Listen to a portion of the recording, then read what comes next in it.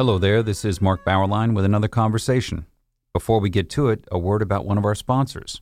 Located in the foothills of Wyoming's spectacular Wind River Range, Wyoming Catholic College, an accredited 4-year Great Books institution, is built on the ancient Western tradition of the liberal arts and the freedom of the American West.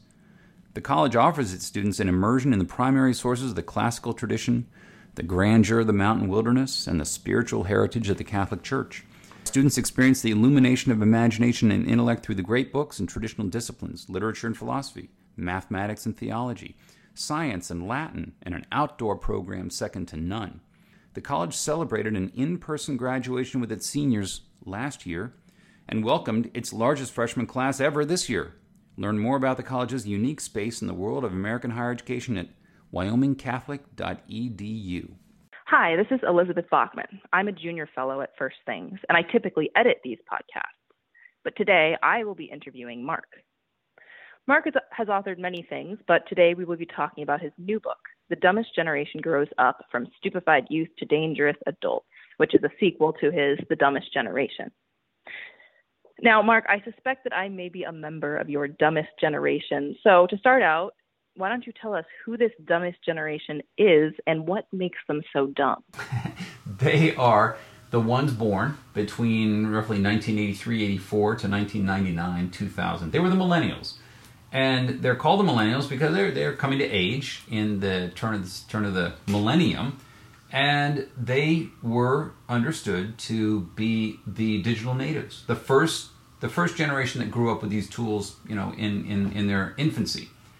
And it was going to change them, and it was going to change them for the good. This was the hype that we heard in 05, 06, 07 when Web 2.0 was really taking off. And the evidence for it was, the millennials are so good with the tools. They're the innovators. They're the digital natives, the early adopters. They were the pioneers with social media, doing things on Wikipedia and chat rooms and the gaming that they were doing. And this was tallied with their ambitions, their intellectual ambitions. They were going to college in record numbers. They were activists, getting involved in politics. They really came out for Barack Obama and helped get him elected. They went 2-1 for Obama, and that was taken as a historic commitment to our first African-American president. So they had all the great tolerant attitudes and the progressive attitudes. And we got TV shows even about them. 60 Minutes did an episode called Here Come the Millennials. And they're going to transform the workplace, and they're going to transform marketing. They have a lot of spending money themselves, and they interact all the time. They live in this 24/7 world of peer pressure and peer culture. I came along and said, and a few of other people said, no, this is awful. It is terrible that a 15-year-old can walk around with 250 photos of himself in his pocket. It is terrible sending 4,000 text messages a month. Now, this didn't apply to all of them. Your opening question, Elizabeth, was, I'm a member of the dumbest generation. Well, that's a silver lining for you because we hired you. You went to Hillsdale. You're a reader. You're a thinker. You are a writer. You edit these podcasts and do a great job for us. And remember, it's a competitive world out there. As I said to my students, I just retired last year, but as I used to say to my students, you guys all want to be, you're friends. You're on Facebook and you're Instagramming back and forth with all your friends. I want all of you in class here to look at one another and say, we're not friends, we're competitors. So, there are only so many med school slots that are out there. That internship is going to have 50 people applying for it, and only one person is going to get hired. So the worse your peers are, Elizabeth, when it comes to reading books, knowing some history, being able to discuss politics intelligently, to read good newspapers, to watch good television and be familiar with the great movies and the great stories and better music, you're going to look back. Your professors are going to love you. Your bosses are going to love you. So it's the dumbest generation is very good for the top 10% of your generation. So there you are. Well, that's good to hear. Although we need to bring the others along with us, I think. Well, that's actually a good point, because one of the great problems in our society today is there is such a difference between the elite in America, the top 10%, and then the next 50%.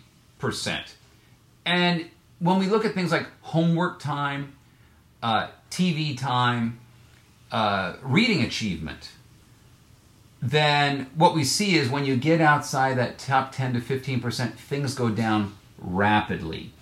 And democracy doesn't work very well when you've got such an isolated leadership. When you don't have actually a very involved, active, and more or less upright and informed middle class. And what we're seeing today is more and more of the decisions of our society being contained within a very small group of people. Yeah, and in the book you really pinpoint that development into an upright, informed person starts at a very young age. It starts with reading as a kid, and which is the one thing that you say that the dumbest generation, millennials, didn't do and still aren't doing. I worked at the National Endowment for the Arts for 3 years, 2003 to 2005. I was a low-level political appointment at the National Endowment for the Arts under Dana Gioia. And one of the things we did in the research office that I headed, research and education for a time, was surveys of how much people are involved in the arts. It was a gigantic survey we would do, the Census Bureau, every 10 years. We got the results in 2002, and it was stunning what we saw in literary reading. We asked people about how much they have read novels, poems, plays, fiction, short stories. And the drop-off from 1992 to 2002 in terms of how much literary reading young people do, 18 to 24-year-olds, it was off the cliff. I mean, it went 17 percentage points. It went down in those 10 years. And so Dana asked me to develop a separate report and do a kind of publicity campaign, traveling around the country. I got private money to fund me to go to conferences, deliver the results. And the clear factor here was the way in which electronic tools had invaded kids' lives in those 10 years. With the games, the websites, the emails, social media was just beginning at that time.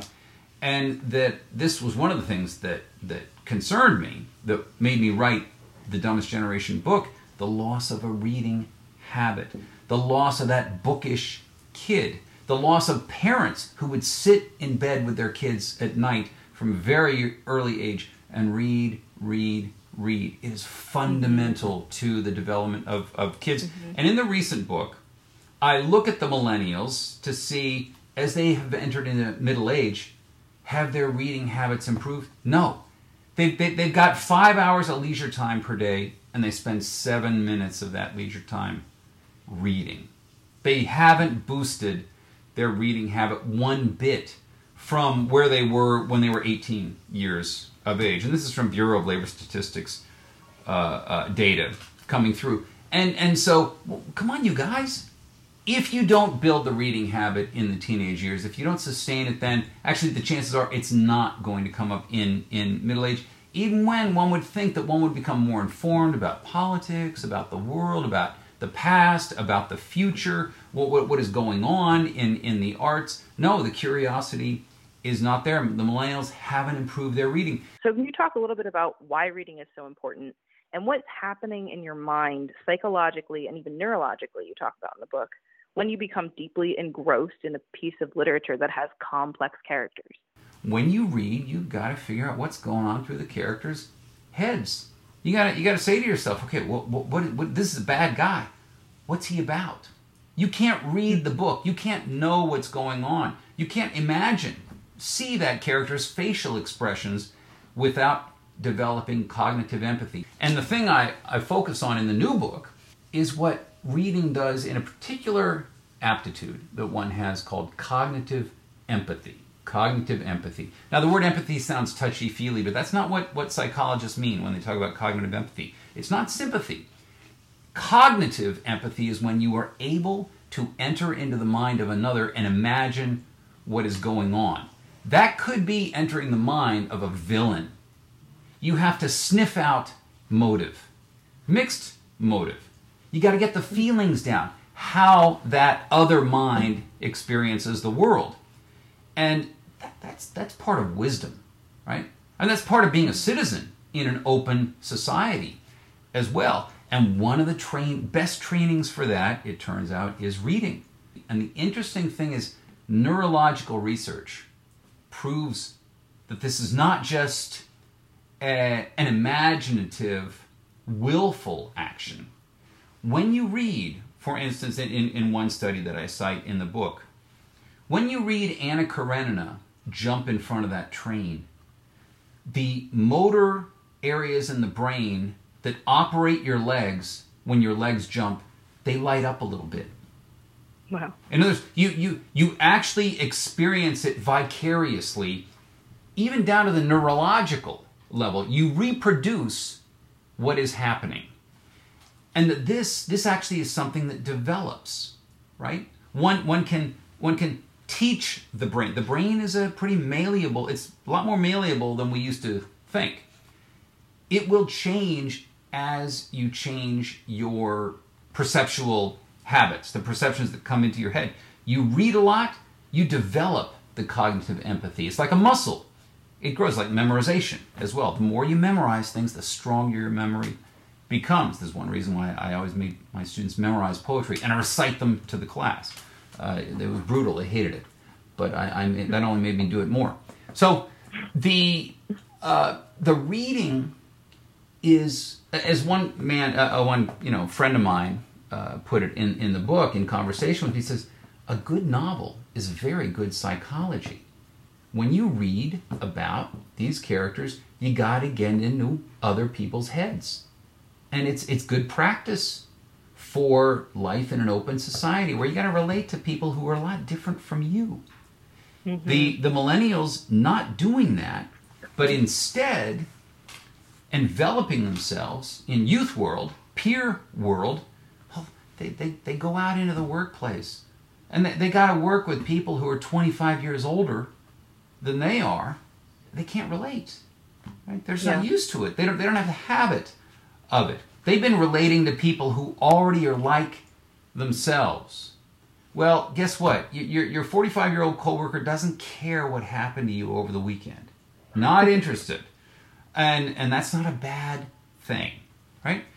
You've got to find other grounds for interaction. And that's why I tell, read a newspaper. Read a newspaper for 3 months straight. You're going to become a more interesting person. You'll have more to say. You'll be there at the table with 3 50-year-olds, and you'll be able to contribute something. That's what's going to happen. Well, that wasn't the millennial habit, the reading habit, and so they don't know how, and they haven't. They're still not learning how. They want to reproduce the TV show Friends from the 90s. That insufferable group of 30-year-olds still pretending they're 19, acting like children. Yeah, and it's fun. They're having fun, and they care because they're friends. Friends are very, very important.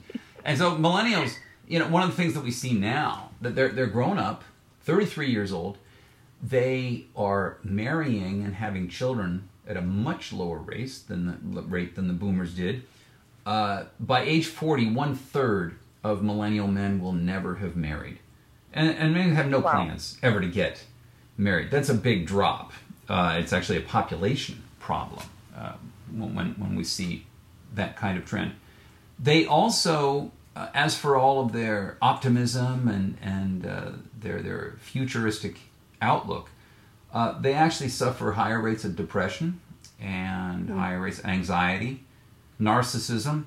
And Elizabeth, who would have thought that they would become narcissists when we handed them a tool that allowed them to take a picture of the food they're about to eat 10 seconds later? Let's pause for a moment to ask if you are looking for a Catholic university where the greatest works of Western and Catholic tradition are the foundation for learning, all in an environment that is faithful to the magisterium. That's the University of Dallas in Irving, Texas.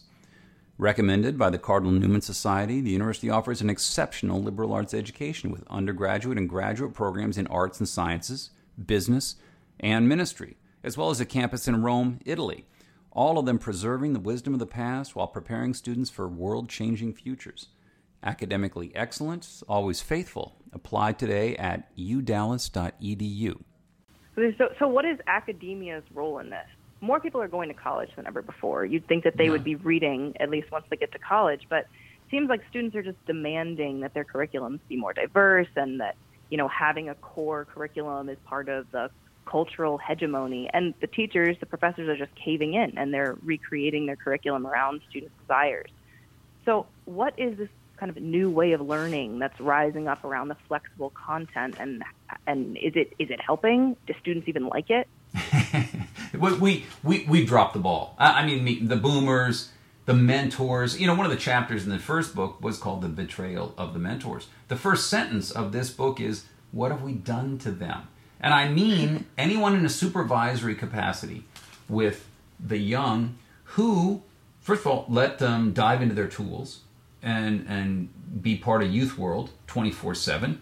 And none of them wanted to say, hey, knock it off, close that phone, read a book, learn some history. Who won the Civil War?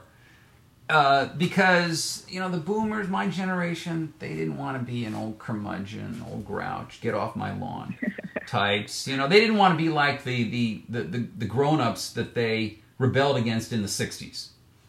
And so I could either plunge into it and start yelling, get off my lawn, or I could come to class on that September after the summer was over, sporting a ponytail and an earring, so I'm down with the kids. And I took the former route, and happily so, because that's our duty. It's our duty to be the stern elder for the young. And you talked about the education model, the more diversity in education. No, we need to be more prescriptive about exactly what the young need to learn the way we used to. We shouldn't have the child-centered education going on. The teacher who says, I really learn more from my students than they learn from me, ought to be fired for incompetence. Shouldn't be able to give given a paycheck. And we need to present... See, Elizabeth, you went to Hillsdale again. You're different. That's a different profile. But most people your age didn't go to college, or even went through high school, being told of the big picture. The big picture being, you're studying the sciences, you're getting certain skills, but there is knowledge in the areas of the arts, of history, literature, architecture, philosophy, religion, the humanistic fields of the past that is great and grand and is filled with sublimity and beauty.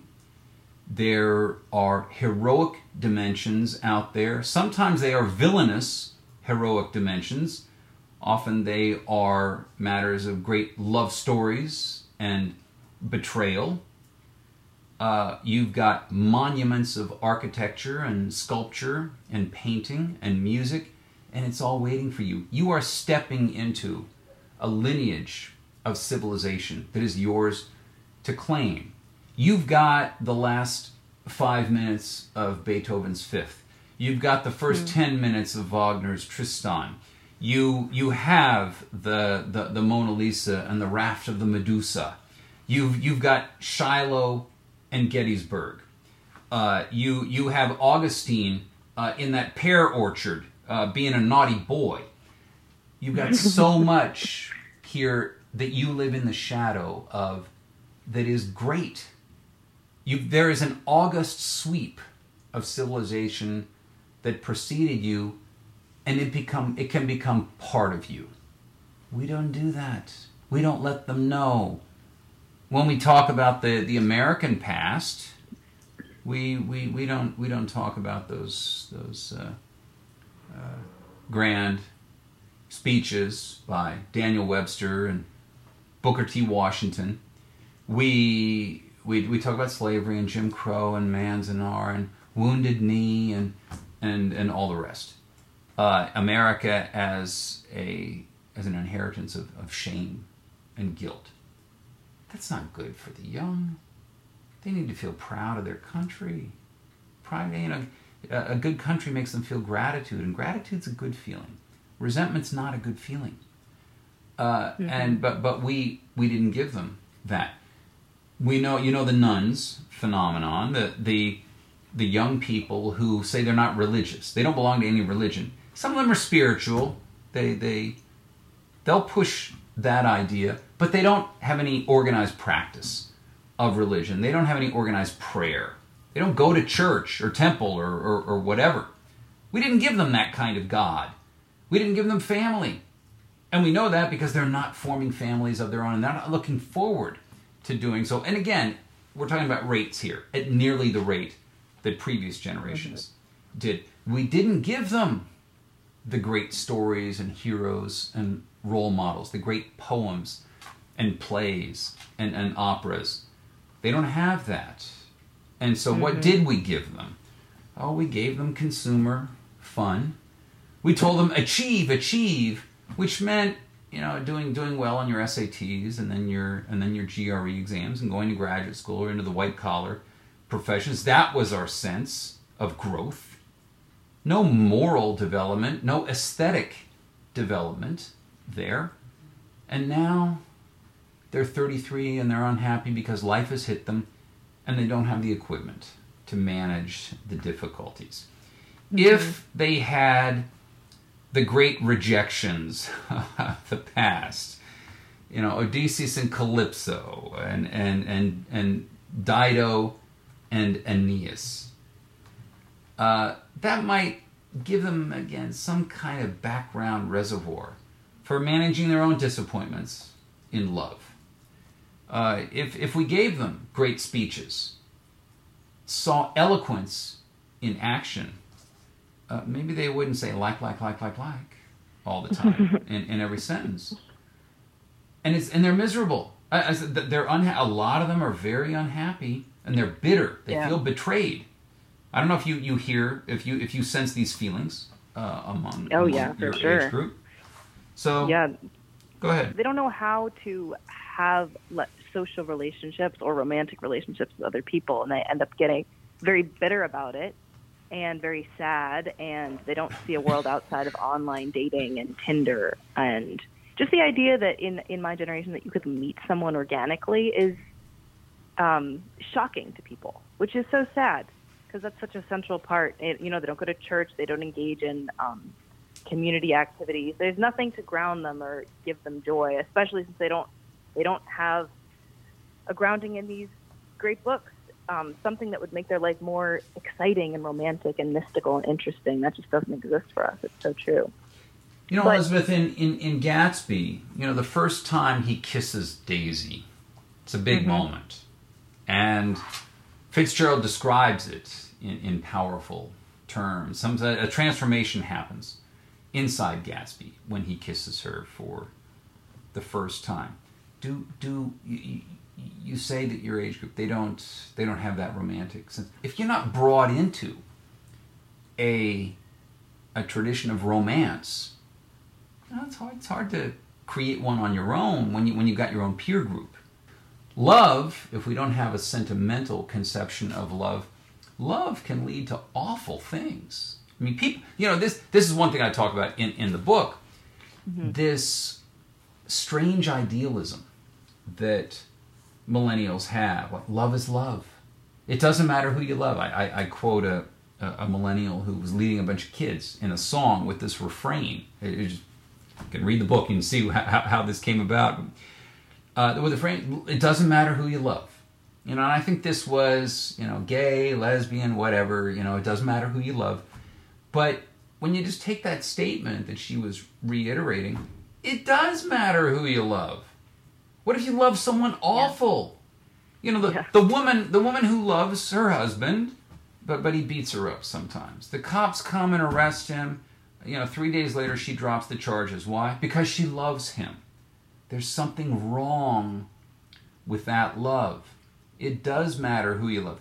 Dido's love for Aeneas, Virgil calls a sickness.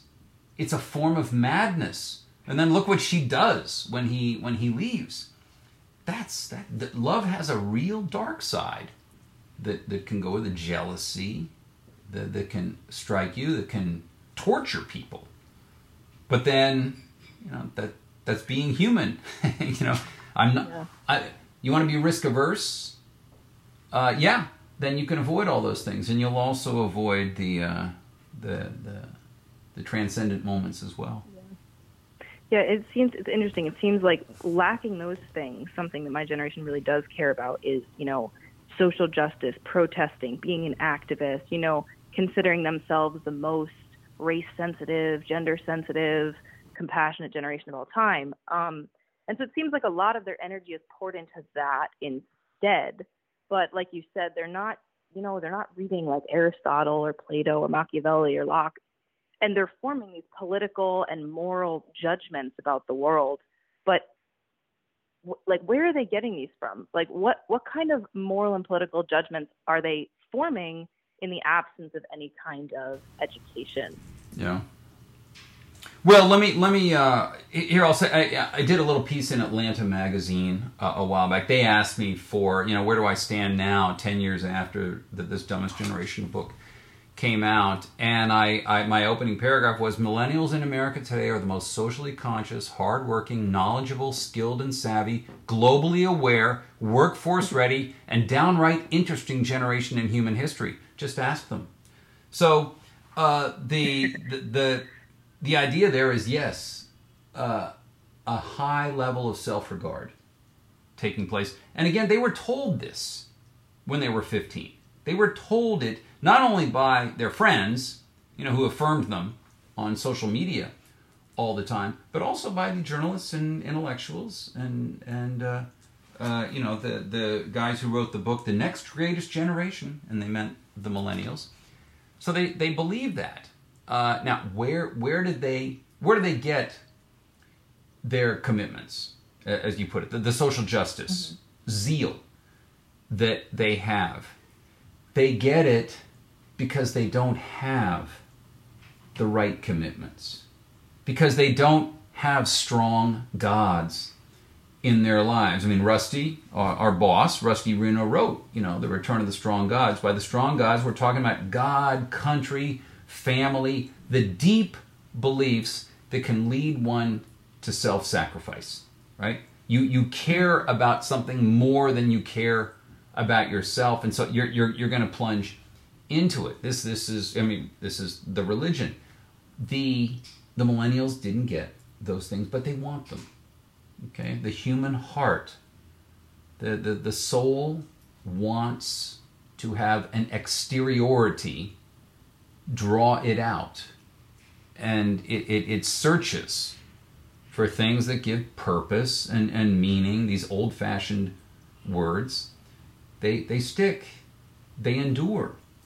So the 33-year-old wants his life to matter, wants his being to count in the universe in some way.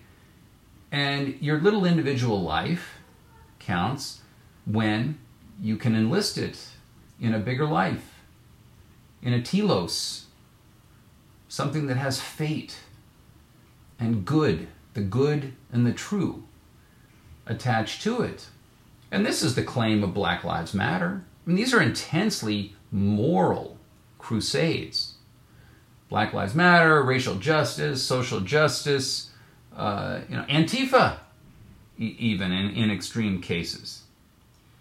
These distorted religions these distorted idols are where people go when they don't have the true ones, the real ones, that have been handed to them. And what we want to do is to give the young, we want to give them the Psalms. We do the Psalms at night in the townhouse there at First Things. We read a couple of the Psalms with Father Bailey when I'm in town, and when I lived in the townhouse there for years. That's a meaningful moment when we come together and the Psalms are right there. Then we have a reading out of one of the Gospels, one of the letters. And these things give you at that moment a little relief. We're going to step out of the world here a little bit, we're going to make an encounter with something profound. And if they didn't get it, they're going to go somewhere else to find it. Because that's what a lot of the bitterness is. These are holes in their souls, and they want to fill that hole. Yeah. You shared one anecdote in the book that really struck me. It was when the students were protesting Milo Yiannopoulos coming to Emory, and you asked one student why all the other students were so offended by his presence, and she said, because they think everyone has the right to be happy. What did she mean by that, and what about that kind of idea is just really missing in my generation and, the boomers before me? Well, there is no greater good in this millennial outlook than everyone being happy. You be happy, okay? If you're unhappy, something is wrong with the world. They have no tragic sense of life. No sense that sometimes when you pursue happiness and you get your happiness, it's the worst thing that could happen to you. No feel for cosmic irony of that kind. No sense of fallenness. Some of our desires for happiness can be disordered, and we need the guidance of the Lord, the guidance of the Bible, to hold us off from pursuing our disordered desires. That whole idea of fallenness, innate depravity, is abominable to the millennial sense of things. No, people should be whatever they want to be, and if you have a female body and you think you're a man, period. And we're not going to have anyone interrupt that. Everyone deserves to be happy. It's not the pursuit of happiness. You have a right to happiness, period. And again, the web stuff encouraged this way of thinking. Second Life, you can build a life in which you're happy. You can become whatever you want to be in the virtual sphere.